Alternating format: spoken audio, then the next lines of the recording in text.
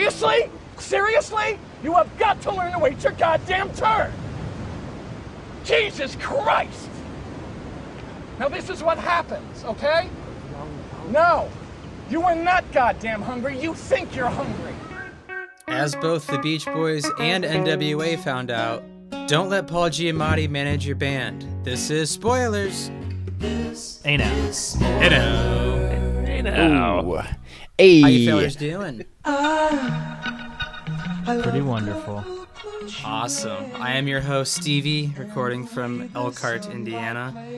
And tonight we are spoiling the 2014 Under the Radar, made its money back, not a financial disaster, kind of a hit movie, Love and Mercy. Does that sound fair? I don't know. Anyway, how about we just go around and introduce yourselves, and what's your favorite Beach Boys song? Josh, let's start with you. You're the one that's closest to being around when they were big. Yeah. When I was 21, they released a great hit. I saw them in concert in Brooklyn. Oh man, the weird thing is that you could probably catch a Brian Wilson show at some point in our lifetimes. It's kind of cool. But I'm Josh. I'm recording out of Goshen. A little bit of a sore throat tonight, so sorry if it sounds a little scratchy, fellers. Did you get some St. Patrick's Day sickness?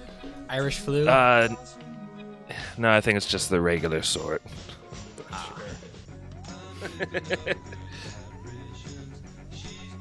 Josh, what's your favorite Beach Boys song? Mikey, I'm recording.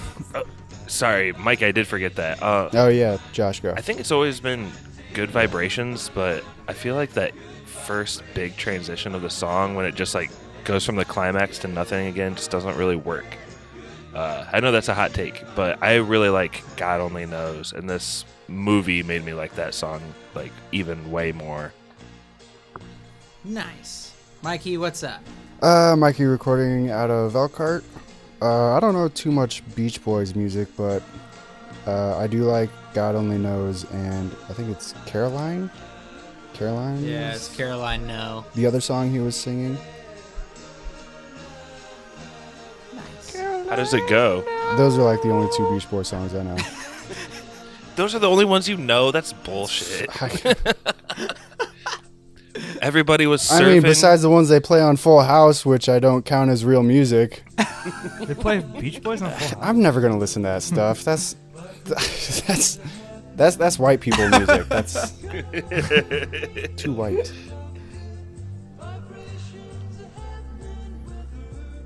Pappy? Yep, this is Pappy, recording from Denver, and I'd probably have to go with Don't Worry Baby as my favorite. I don't think it's on this. I don't even know what album it's on, but I think they actually do play it in part of this movie. It kind of sounds like a girls group song. I'm a big Beach Boys fan. I really like the album Pet Sounds. So I like this making up aspect in this movie. It didn't even go gold. That's something that Mike Love says in the movie, but anyway. Speaking of Mike Love, he has a famous relation, doesn't he? Is Kevin Love his nephew? Pet Sounds didn't sell. There, I said it. It flopped. The critics loved it. The critics don't buy albums. Well, Mike, the British buy albums, you know? Yeah, I was looking at some interview about it, and Kevin Love was saying that he was basically saying he got more girls in college from being the nephew of a Beach Boy than being on the basketball team. I don't know if that's true, but Kevin Love doesn't get girls. The Cavs still have Kyle Korver, I believe, so they got like two bona fide Beach Boys on the team at once. It's pretty crazy. Which one's Kyle Korver? Which Beach Boy is Kyle Korver? He just looks like a Beach Boy. Yeah. Also, this movie was directed by, let me see here, I think it's Bill Pollard. Pap, you said you had a fun fact about him?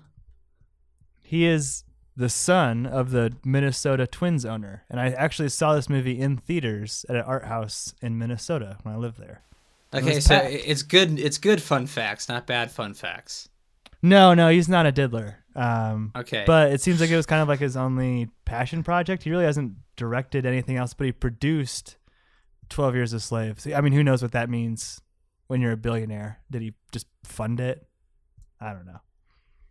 Is he that? I mean, yeah, he's got to be the son of a billionaire, doesn't he? Yeah, they're billionaires. Alrighty. Well, this movie, Love and Mercy, kind of takes place over two different timelines. You have the young and tubby Paul Dano playing a young Brian Wilson pre-Pet Sounds. And then you have John Cusack, who's completely drugged out in the 1980s. Out of the two timelines, which one did you guys prefer in this movie? I think we were talking about this in the hijack a little bit Definitely before the Paul the Dano timeline. Yeah, we were talking about this before the pod and the hijack, but we were thinking the movie might be better if the John Cusack scenes are actually replaced with scenes from High Fidelity. Pappy, don't you think the earlier stuff was like way more insightful into like the creative process? It makes it pretty fascinating. Well, I also said that this could just be one big movie, that maybe Brian Wilson goes crazy and then holds a jukebox outside someone's house in a different movie and then ends up at a record store. But no, I mean, I think both parts are pretty good. I would have rather seen a 90-minute movie about the making of Pet Sounds and Good Vibrations, and then you could even just end it with the acid trip that happens. But I think that the story that they tell in the latter half of his life, where he's being like taken advantage of, has more of like a social relevancy, right? So I think that kind of like helps the film in a lot of ways, especially amongst critics. But I like the Paul Dano part. Yeah, I agree with you guys on that. I mean, it is fascinating to see how much effort and just, I guess you could say, meticulous calculation on Brian Wilson's part like went into making this album. And he pretty much did all the groundwork while his bandmates were away touring. And when they got back, they did not seem pleased at all. And Pat, what song were we talking about earlier that he kind of wrote out a dig at his bandmates? That would be I Know There's an Answer off Pet Sounds. Yeah, if you... I know there's an answer. It's playing right now.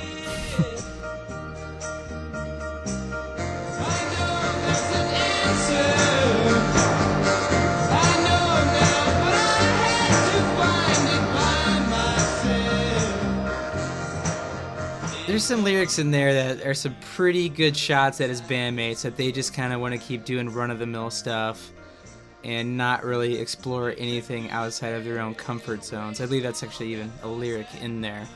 But Stevie, the way the movie portrays it, it's not really like the whole band being mean to him. It's mostly coming, if not 100% coming from Mike Love. Mike Love and his father. Kevin Love's uncle. But his father's like not in the band anymore. By the time this movie starts, they've disbanded him from being their manager. So that's a one big plot point I wish I had come back to, is that especially Mike Love was just questioning Pet Sounds so hard and dissing it. I feel like they could have come back to that and given his characters some sort of finality, because they really threw Mike Love under the rug, and I don't know if that's in respect for Brian Wilson's brothers. I think that's in respect of like what actually happened. Yeah, maybe. He has a quote that says like, "For everyone who thinks Brian Wilson walks on water, I will always be the Antichrist." So he kind of admits that him and Brian butted heads. Yeah, and I mean, I think it was, I forget his first name, but it was Brian Wilson's lyricist for a lot of these songs on Pet Sounds. His last name is Asher. And he was quoted saying that, like, Mike Love was just throwing an absolute fit in the studios, just saying, like, stick to the formula. There's no hooks in any of these songs. No one's going to buy this. Just pretty much being a giant downer the whole time. And I think something that's, sorry to interrupt again, but something that's really funny is Mike Love, especially in the movie, goes nuts when he's reacting to the song God Only Knows. And if you actually listen to that song, his role in that song is like 4 seconds to just say like, lay down some bop bops, and you can hear his nasally ass voice practically ruining the song.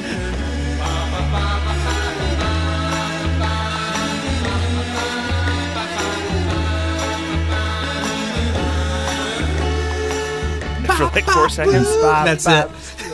Yeah. And then like I sent you guys the video in our G-Chat thread the other day, but when you watch their like live performance music video from the 60s, Mike Love looks absolutely miserable to the side. He just stands there with his head down, like kicking dust off his feet. Do you guys think it was like jealousy of Brian Wilson? Maybe, but like I think Brian Wilson was also kind of like wrapped up in his own personal thing, like trying to outdo the Beatles. You know what I mean? Like we were talking about this right before. Like at the end of the '60s, you have like Rubber Soul, which I think they even talk about in this movie at one point. They say something like Rubber Soul. It's like a complete album, man. And then they come out with the Pet Sounds, Beach Boys do. And then the Beatles come out with Sgt. Pepper, and that's when Brian Wilson kind of snapped. So I think he was kind of like, I don't even think he cared about selling records that much. He was just trying to make like his art, it felt like. Just trying to make the greatest album ever. Kind of. And then he broke down. You hear the new Beatles? Yeah. New Rubber Souls? Yeah. I heard it was about John Lennon having an affair. It's amazing. I mean, it works like a whole. It's like a whole album.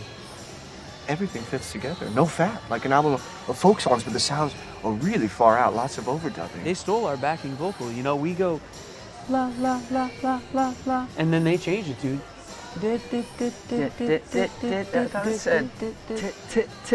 tits, titties. No, Danny, we can't let them get ahead of us. I think it sounds like Mike Love is just trying to stick to a formula and get a paycheck, and Brian's trying to make art, and those two don't really overlap. That's totally how I see it too. I think you're right, and I think the brothers, and it's probably accurately portrayed in the movie, but they just are kind of, they never really take a side. Did you guys notice that? They never really say anything when like shit's going down. They're just kind Dennis of neutral and Carl. between like the two. Yeah. I couldn't tell I couldn't tell who was his actual brother in the movie because none of them were sticking up for him. They're all just like, not Paul Giamatti. they acknowledged that he was a great musician, but they kind of just brushed off all of his ideas. It was weird. And it is weird too because they, like I said earlier, they made it so that Dad wasn't the manager, and they really relinquished control of the band to Brian. And they all seem to recognize like he is the true genius in the band, but they just didn't really back him up very well. And I wonder if that played a part into his going insane. He didn't really have like a solid rock to really rely on as he's going through this writing process. I don't know. He needed Elizabeth Banks back then. We all needed Elizabeth Banks back then. Hey now. And from the very get-go of this movie, he's like slowly losing his mind. I gotta imagine these are acid flashbacks. Do you guys agree with that? That are constantly just like ringing in his head. I don't even know if those are a real thing, but I think that once you're kind of borderline like he is, the drugs definitely didn't help. Yeah, I think it's a combo, Stevie, of mental illness and also drugs. But if you guys actually listen closely at one of the parts when all the things are ringing in his ear, you can actually hear Liam Neeson as Qui-Gon Jinn saying, "No, Anakin."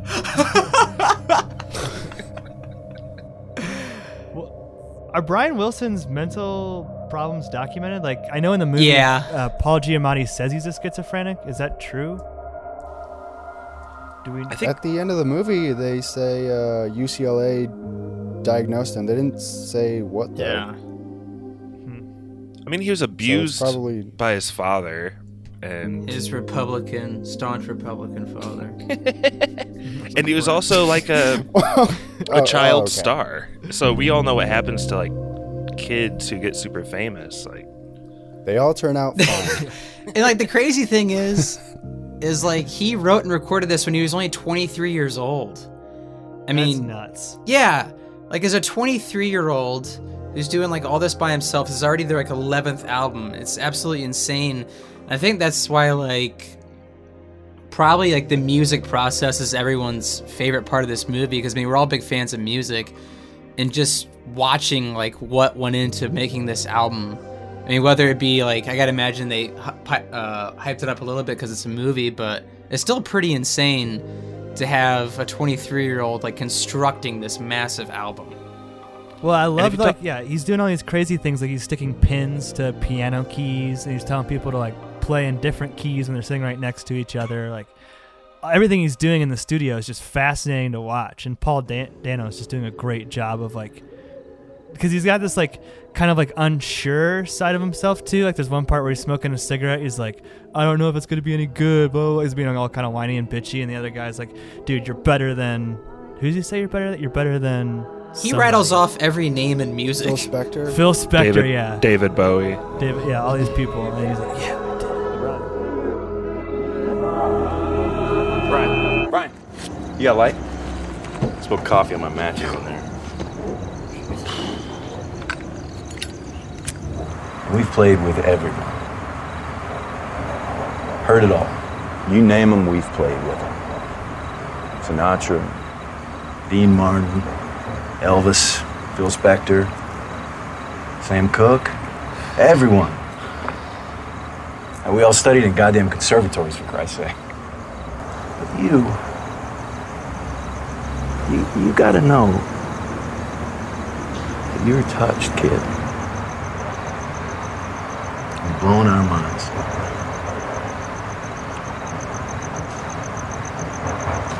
More than Phil Spector? Phil's got nothing on you.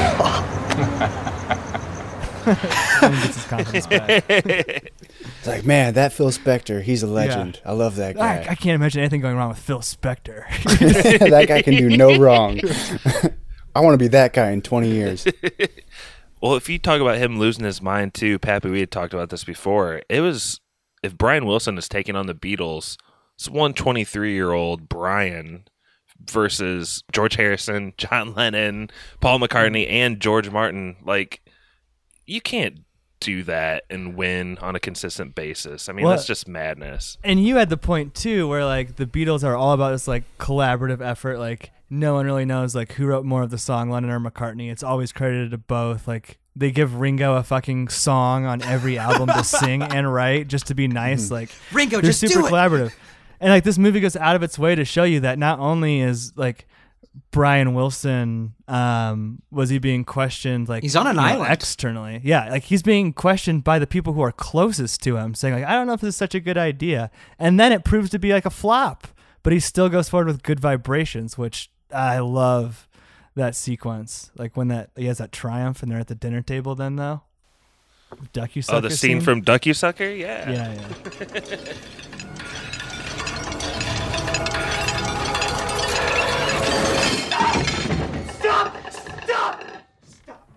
That and was it the scene where he's like he has like a piano in the sand, and it's like him and Mike at the piano, and he starts kind of playing like the soft piano parts to it.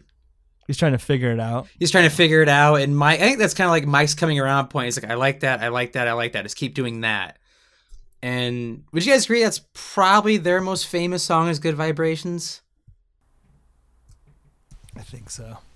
And I think it's absolutely... And everybody was surfing. Yeah. Yeah, Surfing USA. I like that line his brother had where he's like, yeah, man, not even surfers listen to our music, man. Yeah. I'll say this about the Beach Boys. I like them, but I don't really like their lyrics. Their lyrics are so dumb. Like, does that not bother you guys? Yeah. Just cookie cutter, like Americana stuff. Like silly. Yeah, like let's go get a girl and cheer about high school. At the hamburger stand. Yeah. Be true to your school. Rah, rah, rah, rah. Sis, boom, bah. If you start singing those songs, like the earlier ones, they all just become like a huge medley in your mind. It's pretty funny. What was that band that his dad tried to get behind? Check out the harmonies. And the arrangement? Doesn't this guy sound just like Brian? I'm telling you, I am taking these guys all the way to the top. That's great, Dad. You're doing your own thing. Oh, this is a hit. His voice sounds just like Brian's, but he's not crazy. Oh my God, what a backhanded dig. He sounds just like Brian. That guy's a psycho. Can you hear the lack of schizophrenia in his voice, son? After seeing that scene, I have no problem with Brian just like snapping. Just right there in front of his dad. But again, he has like an Anakin moment where he's like, "That's cool, Dad, you're doing your own thing." And he like storms out. Gosh. Dad, I'm trying to record, but listen to my band, Brian. They're better. The thing about Brian Wilson in this movie is he's always an adult, but he's never like in charge of even his own actions. You know what I mean? Like he's always getting told what to do by people, especially when he's the Cusack one. I don't even think we talked about we haven't even talked about Paul Giamatti yet, other than the spoiler. Let's talk about Paul. Okay, was Paul around the entire time that they were the Beach Boys, or was that like later? That was after he was like mentally having a breakdown, and like the Beach Boys kind of got away from Brian and started recording without him. So he just like showed up at his house or something, and because he's a doctor, right? I think quote unquote. He had written some book too that they reference in the movie. That was like a bestseller. Oh yeah. So maybe at some point they were like kind of celebrities together. But yeah, he's just like so controlling, and like when he's yelling at him when he's trying to eat the cheeseburger, he's just like zanied out of his mind or something. He's like, "You're not hungry," and like fat Brian's trying to like stuff his mouth full of a Bobandy cheeseburger. It's like really hard to watch. It was pretty real, actually. Like that felt like something that really happened. You know what I mean? Well, it's got these like other. I don't like it when Paul Giamatti yells. It's kind of terrifying. Well, it's just like it's so real too, because you got these other people just like sitting there like awkwardly, like what is going on here? I thought he was even imposing when. I don't know what story he was telling, but he's like trying to force some story in while he's flipping burgers, and Brian keeps interrupting and being like, "I'm hungry. Are those almost done yet?" And Paul Giamatti, like, no one cares about his stupid story, but he's just like pushing through it so hard. I think his story is about the book that he wrote, and it's like some like a book of slang, which is like the most. It's really far ever. out, man. Yeah. You ever hear of the Underground Dictionary? Thank you, sweetheart. No. Well, I published it in 1971. Yeah. It's an amazing book. It's a lexicon for subcultural speak. It's a reference book for professionals of all kinds to learn how to talk to the subcultures of the time. Yeah, I can tell you what all the jive talk means. It's like kind of like borderline racist too. Like, yeah, he wrote a book on like subculture, like jargon or like slang. Yeah. It's all about words they use. They. Yeah. Whoa, Paul Giamatti. Get Out was my favorite movie last year. Like if Brian Wilson's dad is the villain in his younger years, Paul Giamatti is definitely the villain in his later years. I thought Elizabeth Banks did a really good job acting in this movie. Did you guys like her in this? As far as like being like the only like actual like strong female in this movie. I like her. I think she's good in just about everything, but she does a lot of comedy. But I don't know. I haven't really seen her do a totally dramatic role like this. Yeah. So I thought she did a good job, though. It was actually pretty cool that Brian Wilson wasn't necessarily like the main character from the past and present. Like I would say Paul Dano is definitely the main character of the early years, but Elizabeth Banks is the antagonist for sure of quote future Brian. Protagonist. Yeah. Protagonist, yeah. Yeah, it's definitely seen from her perspective. Yeah. I had a question though. That she kind of has a heck of a time like convincing the family that this Dr. Landy is like going nuts on Brian. Like, do you guys know anything about how that all went down IRL? They were estranged.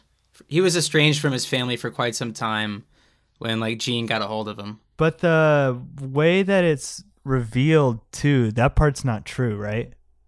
Like that's one of the things they changed, like because like she gives the pills to the housekeeper in this, right? too many.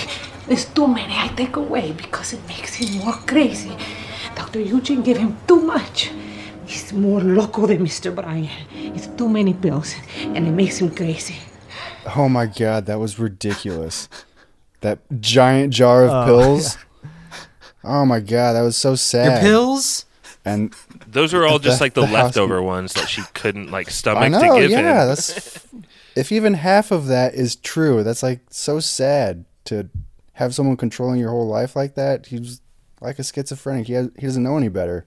And someone's just force feeding him pills and making him do music like a slave. It was so bizarre. Like, this story is real. If that's bizarre, think about being Brian Wilson, having gone through like a decade of that life, and then seeing this movie documenting that. That's just really weird. I mean, he was down with this movie for it to be made, right? Like, yeah, did he sign off? He had a breakdown during one of the scenes. So he was like on set? Yeah, he had a breakdown during the Gene Cheeseburger scene. Oh, really? Yeah. It's like a super sad story. What did that look like? Terrible. What did you read there, Stevie? That he started having panic attacks and people had to try to calm him down, and he was just like thinking Gene was there again. I think that speaks to how real that scene is. Like, yeah, I mean, this movie was in the works for a long time. I mean, this was almost made back in the 90s. So I think they took, I mean, as far as I know, like pretty, like they took care with what they put in the movie, like as being pretty factual. Mm-hmm. Yeah, so I was just looking it up. This is an article from Slate, written by Marissa Martinelli. And she says that, yeah, basically everything was true except for the end. And actually, the therapist guy had made himself the beneficiary of Brian's will in case anything happened to him. And this came to the attention of a family friend who was actually intervening. But there really was a woman who he fell in love with around this time who also played a big role in his mental health journey. But it was actually some other guy who tipped off that this psychologist was fucking with him. It's pretty horrifying. Yeah, it's pretty horrifying. Yeah. You're like kept captive in your own mind. It's really weird. That scene, once I watch the movie again, which I probably will at some point, that scene where he like first gets in the car and you don't really know what's like going on with him, I think that makes a lot more sense in hindsight. Like, he's trying to get 10 seconds with a real person. Mm-hmm. Yeah. And like it's true, like at like the car, like at the dealership where like he has like bodyguards just constantly around him. And you're right, he just got in the car just so he could speak to someone that wasn't telling him what to do. Wasn't there a scene where they're like watching a movie and she like, or a concert, and she whispers something to Brian, and Paul Giamatti's like, what did you say to him? Yeah. She's like, what? Just wondering, what exactly did you say to Brian? It's so weird. Or when Paul Giamatti's walking Elizabeth Banks to her car, and he's just like hovering around her, telling her like, yeah, you should tell me every specific detail about every date that you guys go on, and then report back to me after every time you guys meet. It's like, I don't think so. No. She's just like trying to get out of there without getting stabbed or something. I think he also kind of alludes to like, if you ever do anything physical with Brian, I want to know about that stuff too. That's really weird. Yeah. So here's a question for you guys. So the way we talked about it is we talked about the young Brian Wilson first, then the old Brian Wilson. But the movie like intercuts parts of his young life and parts of his old life. Did you like that? Because I'm almost kind of thinking now I would have liked it in a more traditional narrative, maybe. Because then I could just watch the first time. I think it could have been. I think it could have been two. I think it could have been two movies. Honestly, like one, The Making of Pet Sounds, and then the other, Brian's story. I didn't mind the intercutting. I was just feeling like the John Cusack parts didn't exactly fit with the Paul Dano parts, I guess, and also they don't look alike. And John Cusack didn't make any effort to look like Paul Dano. John Cusack just kind of showed up on set. Yeah. I think they tried to make it kind of 50-50 in this movie, and I think it turned out probably more like 60-40 Paul Dano to John Cusack, but I think it would have been better served if the John Cusack scenes were like maybe a scene at the beginning and end, and it's touched on somewhere in the middle. Because, like, I don't know, there's some really like good scenes and good insight, but I feel like that could have been more like 10% instead of 40. Paul Dano, 3 Movie Club, by the way. What's that? Paul Dano, 3 Movie Club. We did Friend of the Swiss Army pod. Man. We did this. Which other one? Okja. Okja! Okja! But I didn't mind the intercutting, though. I just... You see how weird just how off he is when he's older. And you're kind of just wondering, like, what happened to this guy? And you see him when he's younger just, like, slowly lose his mind. I mean, he's in a swimming pool telling everybody to whisper because he thinks the president's listening in on their conversations. Like, I'm glad you brought that up, Stevie, because I think that was... If the brothers did ever take a side, it was, like, during that scene. And it's so stark, like, he's literally in the deep end, and no one's going to come out there to get to him, you know? Oh. Get it? Get it?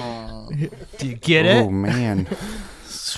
But Tim and Eric gif mind explosion. And also, but I think it's like, oh, go ahead. it's not only that he's like far out there acting crazy. I do think there's an element of everyone else was just sitting on the other side, kind of arms crossed, like not willing to say anything except for douchebag Mike Love just giving him shit. We're going to record without you.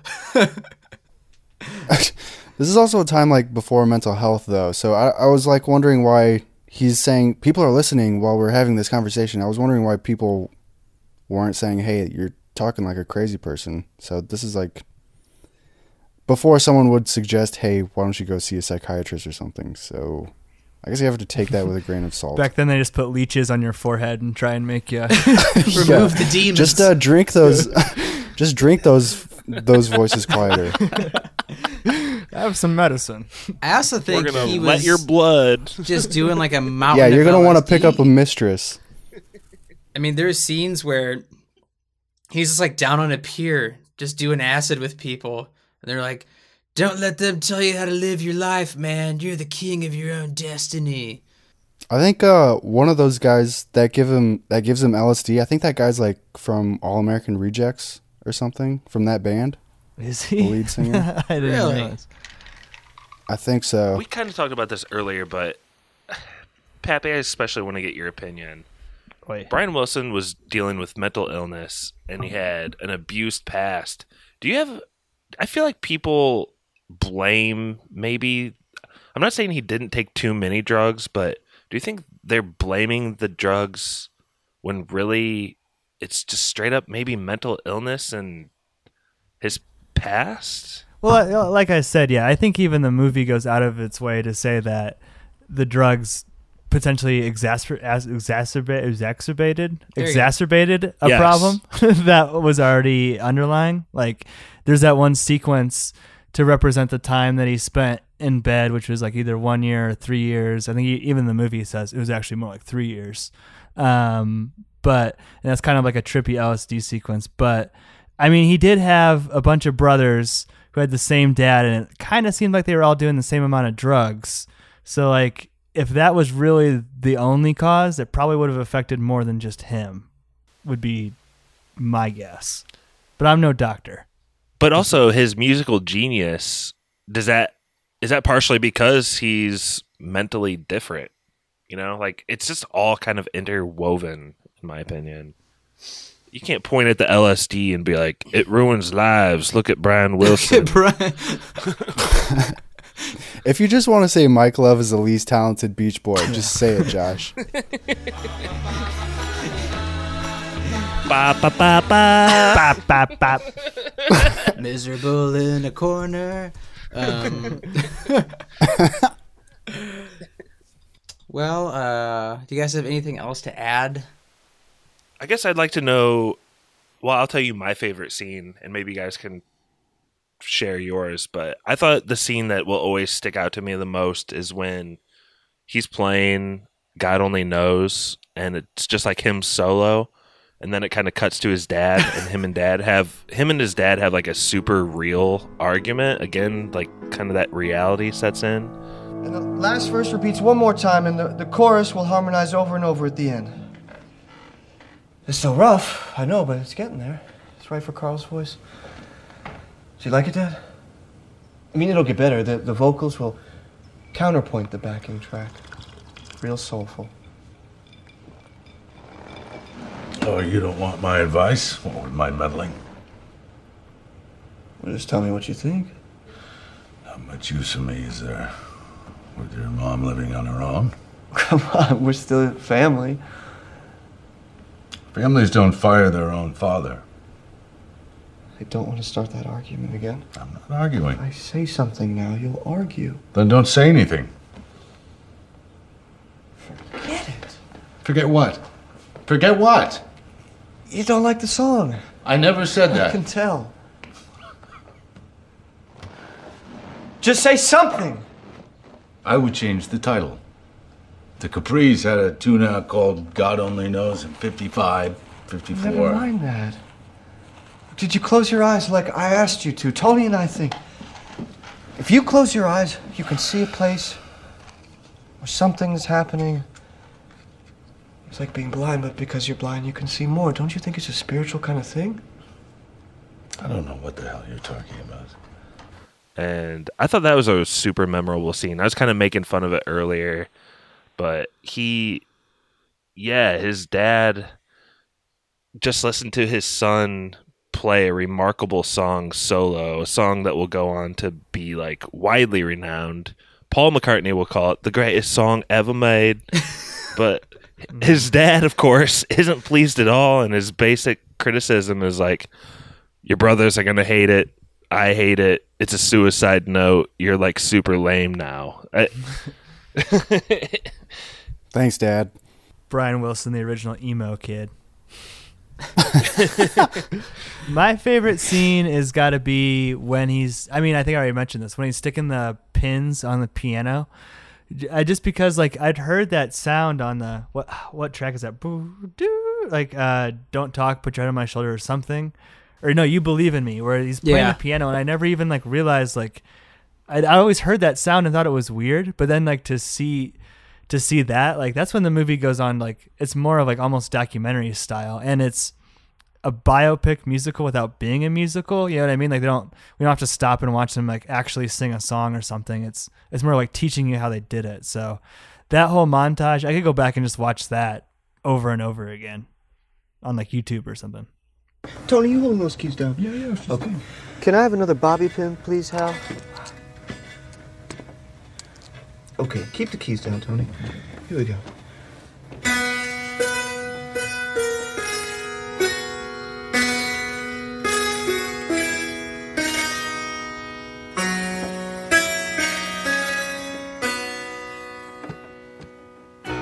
Are there any other little moments in there that you picked out that you liked? I for some reason the pins just always sticks out in my mind. I'm trying to think what else he does. There's one point with like I think it might have been when he's like trying to get them all riled up. That's straight from I like Walk when Hard. he's talking to the bass player lady who's like, why are we having two different sets of bass lines or whatever? And he's like, Paul Dano's like, well, why don't we just try it this way real quick? And then she's like playing it, and she's like, whoa, shit, this is fucking dope. And she's like still strumming along. And he's also kind of playing off the people too. I think it's the piano player kind of like just off the cuff plays like a 4-note little section like accidentally. Or when he plays a trill. Yeah, and he's like, it's not accidental if you repeat it every 4 bars. And so like fucking Mr. Rogers shit, like yeah, so positive. But I can never hear the end of Good Vibrations, the helicopter cellos that he like makes them do 1,000 times. Now every time I hear it, I'm like critiquing it, like, oh, those are probably just right how we wanted them. I love that. That's part. another Mike Love moment because Mike Love blows up. It's fine. Clap, clap, clap. They did it. Okay, one more time, please.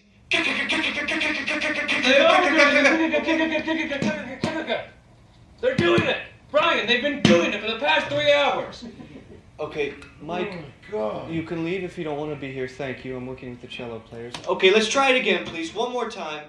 Take 32. Here we go. They've been doing it. They've been doing it for 4 hours.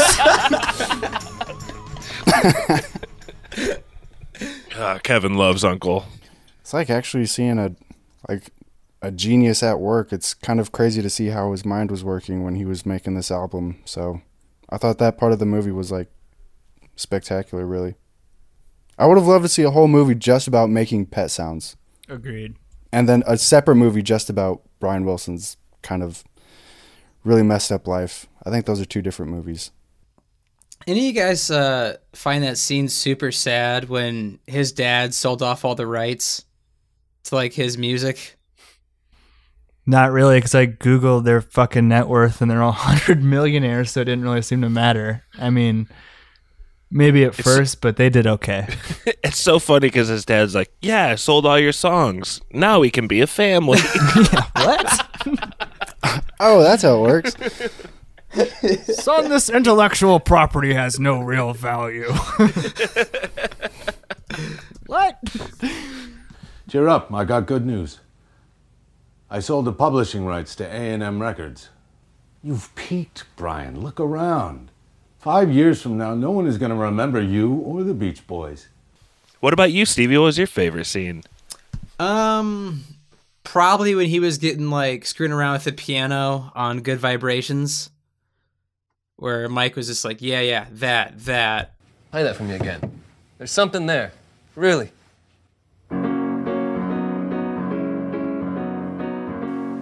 That shot, I know that Pappy loves the sandbox scene too, but there's like a totally Quentin Tarantino shot of Paul Dano's feet like walking up to the piano, and it's weird because his feet like totally clench up in the sand. I don't know. Did you notice that?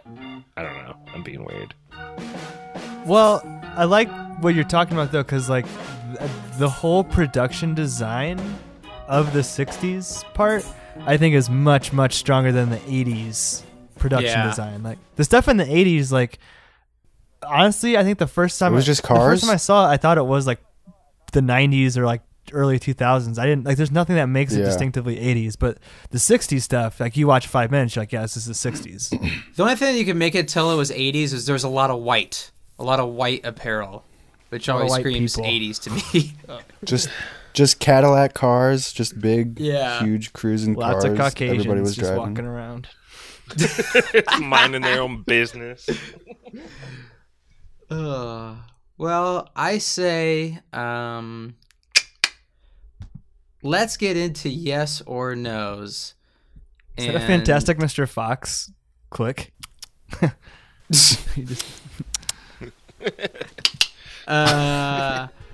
Let's see. Let's start with Mikey. Yeah, I'd give it a yes. I would have to say that I'm definitely not the biggest Beach Boys fan, so I went into it with super low expectations, and I didn't know anything about Brian Wilson going into it, so it's a super tragic story. I thought they did a good job. This making of Pet Sounds could have been its own like documentary style movie, and they just kind of try to mash it into 2 movies, and it ended up being 2 hours long, which I thought was a little long for this movie, but it was a good movie overall. I thought Paul Dano did a great job, and honestly, I wouldn't be surprised if he ends up like winning an Oscar or something down the line. I think he's that good of an actor. Yeah. And I think he'll get recognized for something. Let's go. But I give it a yes. To Josh. This has got to be a yes for me. I've been a huge Beatles fan my whole life, and so I've read about kind of like the soft rivalry between the 2 bands. And what band? The Beatles. Oh, never heard of them.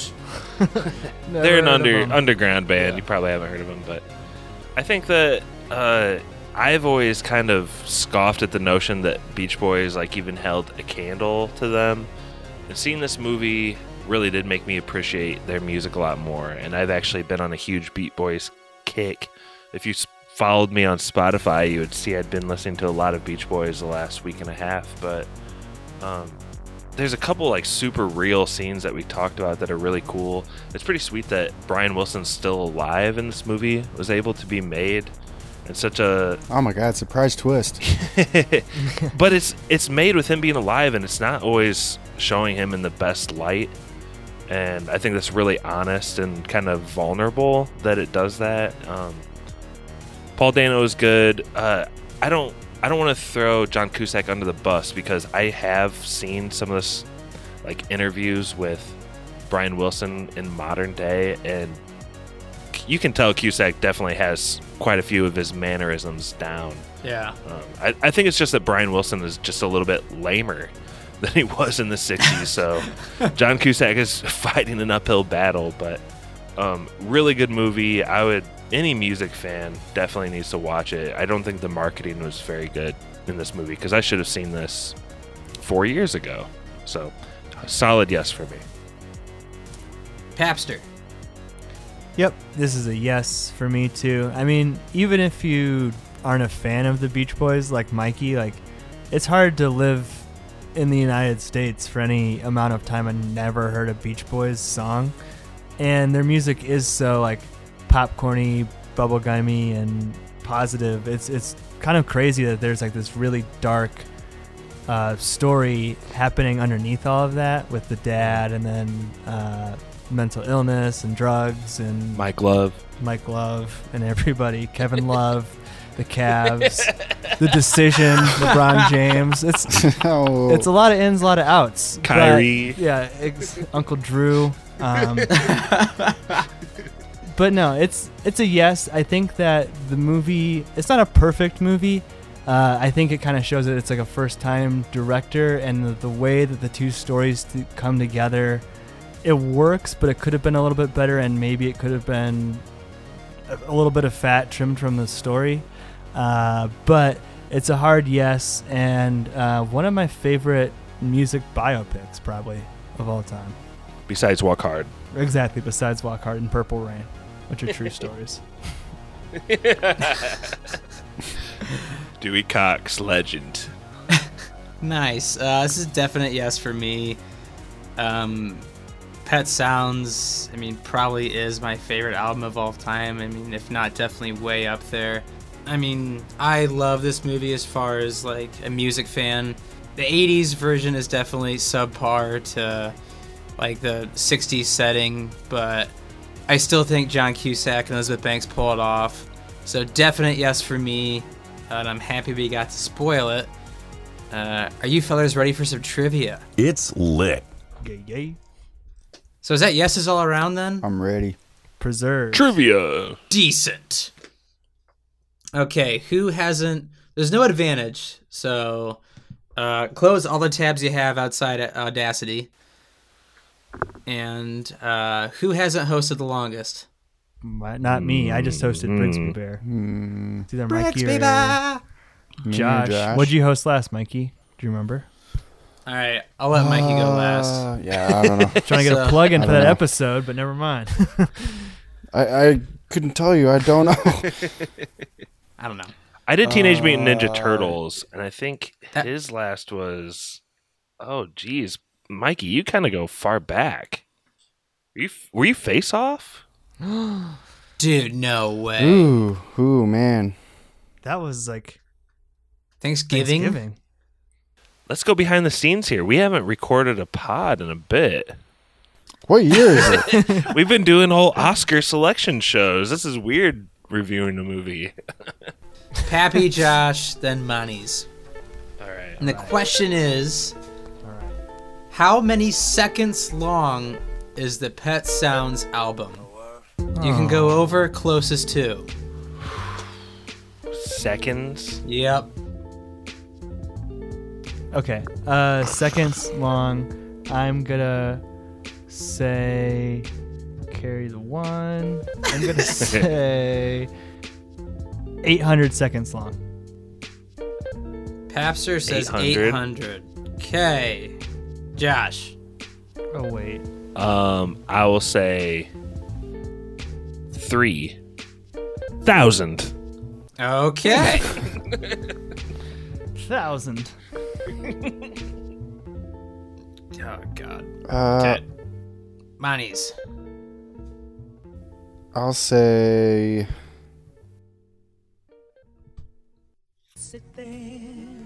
2,800. Oh. You guys didn't make this trapping easy me at all.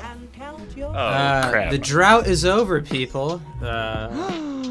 Monty has won. The correct answer was 2,157 seconds. It's a super short album. Wow. Let me see here. Yeah, it's only 35 minutes, 57 seconds long. How long would an 800 seconds album be? That's like 10 minutes. I thought you meant the A side. Yeah, but it's a strong 10 minutes. It's a strong. Super short album. Money record. is our winner. So exciting. Should we kick it over to Spoilers Man so we can give Money some time to think? Before we do that, can we just address how that's a worse guess than my wolf guess or whatever? Nope. That's a new worst trivia guess. If this is your first episode of 10 minutes Spoilers, long? Josh once thought a wolf weighed 20,000 pounds. Check out the Gray episode for more fun. My wife still brings that up. Okay. Spoilers Man or no? Yeah. All right, let's kick it over to Spoilers Man. Our email is podcastspoilers@gmail.com. Twitter is @spoilers_pod. Our Instagram is podcastspoilers. Subscribe on SoundCloud or iTunes. It's lit. It's lit. Twitter. Unicorns. It's lit. And we're back. The rutabaga. The rutabaga. And Money, what is your choice? Have we talked about this 80s classic movie titled The Breakfast Club? Mother of God. Have we talked? Is this an 80s movie we've done? We have not done this 80s movie. I think I'll choose that 80s movie. Some John Hughes up in here. So much cocaine, so much love. Somali ringworm. We go from Johnny Hughes to Johnny Hughes. Ooh, nice. All right, well, thank you for listening in. Next episode will be Breakfast Club. And this was Spoilers. Hey! Hashtag heaven for Devin. Heaven for Devin. Heaven for Devin. See you later.